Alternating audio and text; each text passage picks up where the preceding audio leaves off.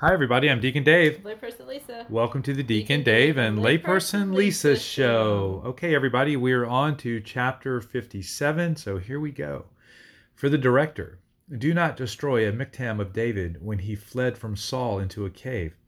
Have mercy on me, God. Have mercy on me. In you I seek refuge. In the shadow of your wings I seek refuge till harm pass by. I call to God Most High, to God who provides for me. May God send help from heaven to save me. Shame those who trample upon me. May God send fidelity and mercy. I must lie down in the midst of lions, hungry for human prey. Their teeth are spears and arrows, their tongue a sharpened sword. Be exalted over the heavens, God. May your glory appear above all the earth. They have set a trap for my feet. My soul is bowed down.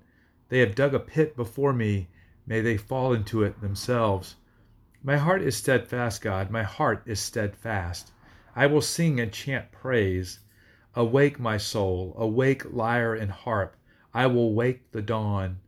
I will praise you among the peoples, Lord. I will chant your praise among the nations. For your mercy towers to the heavens. Your faithfulness reaches to the skies. Exalt yourself over the heavens, God. May your glory appear above all the earth. So, Lisa, what are your thoughts on this one? Well, the part about I call to God Most High, to God who provides for me.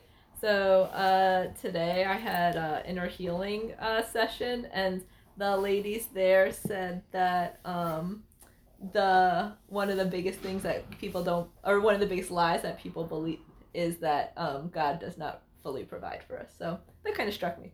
It did. So, do you want to tell our listeners a little bit more about your session? Sure. I mean, they make you, or they lead you kind of through the Father, the Son, and the Holy Spirit, and what they tell you about your, or what they think of you, and then they ask us to ask each one of the Trinity to what lies we believe about ourselves, what lies we believe about them. And like that's one that came to me, that like God won't fully provide for me, was one of the lies. So was that for the Father? Or? For the Father. Okay, what did you come up with for the Son? Do you remember? Lies for the Son. Oh, that Jesus doesn't understand me, which I know is not true, so that was weird that one came up. And for the Holy Spirit? That the Holy Spirit lies dormant in me. Right, which, I think, why do you believe that the Holy Spirit lies dormant in you? Because I've seen you dancing during praise and worship, and the Spirit's very active when you're doing that.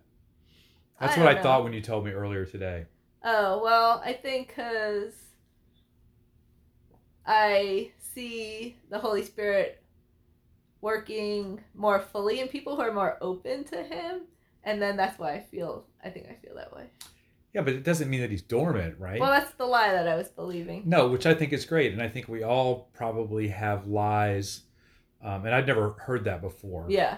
So let's just go back over that for our listeners real quick, right? This idea that, okay, what lies are you being told about God the Father? Mm-hmm. And then Jesus the Son. Mm-hmm. And then the Holy Spirit. Mm-hmm. And I would be really interested, because I think it would be to hear the answer and then reflect on that. Yeah. And then to ask God to enter into those places. What did they do as far as that goes? Well, then they say to have God reveal to you the truth. So did God reveal to you the truth in all three cases? Yes.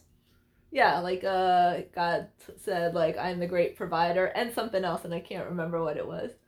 And then the Holy Spirit says, I can't even remember, but it was something like... something about I work in you in unseen ways, something along those lines. Well, here's a couple things. So sometimes the way God the Father provides to us mm-hmm. was not necessarily the provisions that we were looking for. Yeah. Right? So it may not seem like he's actually providing for us, but he's actually providing us with what we need, right, not with what we want. Sure. And I mean, that's why sometimes I think when we pray, we don't...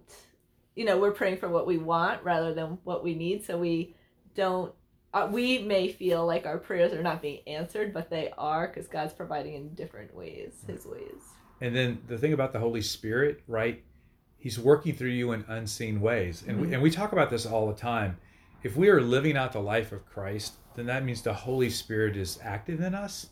Yeah. And there are probably more things that are happening by us doing that than we actually get to see. Oh, sure. Yeah. That's what I love about being at the retreat center, because you're like in this enclosed environment. And so you get to see real tangible signs of how the Spirit of God is working as a result of an environment that's been Christified, that's full of the Holy Spirit. Yeah. And everybody is in concert with God's will. Right. The power that is unleashed, that is visible, is amazing. Right. So what did Jesus tell you? Can you remember? Well, Jesus told me some. There was more lies about Jesus, but I can't recall them at the time. I don't really remember too much. So you had more lies about Jesus than any. Well, I of had the more other? than that. No. I'm saying that I had more than the one about not understanding. But did you have more lies about the person of Jesus than you did the Father and the Holy Spirit? I don't remember. That's okay. I think this is a great activation or an activity that people can do, right? Just find a real quiet place and sit there and ask God, what are the lies that I'm understanding about who you are? Yeah. And I think it's pretty cool that when you asked, well, He told you. Yeah, and it's kind of weird because I didn't.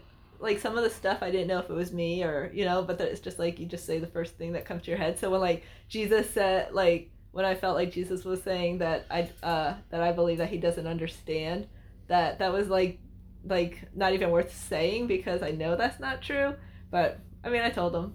So do you don't think that there are some aspects in your life where you don't feel like Jesus really understands who you are?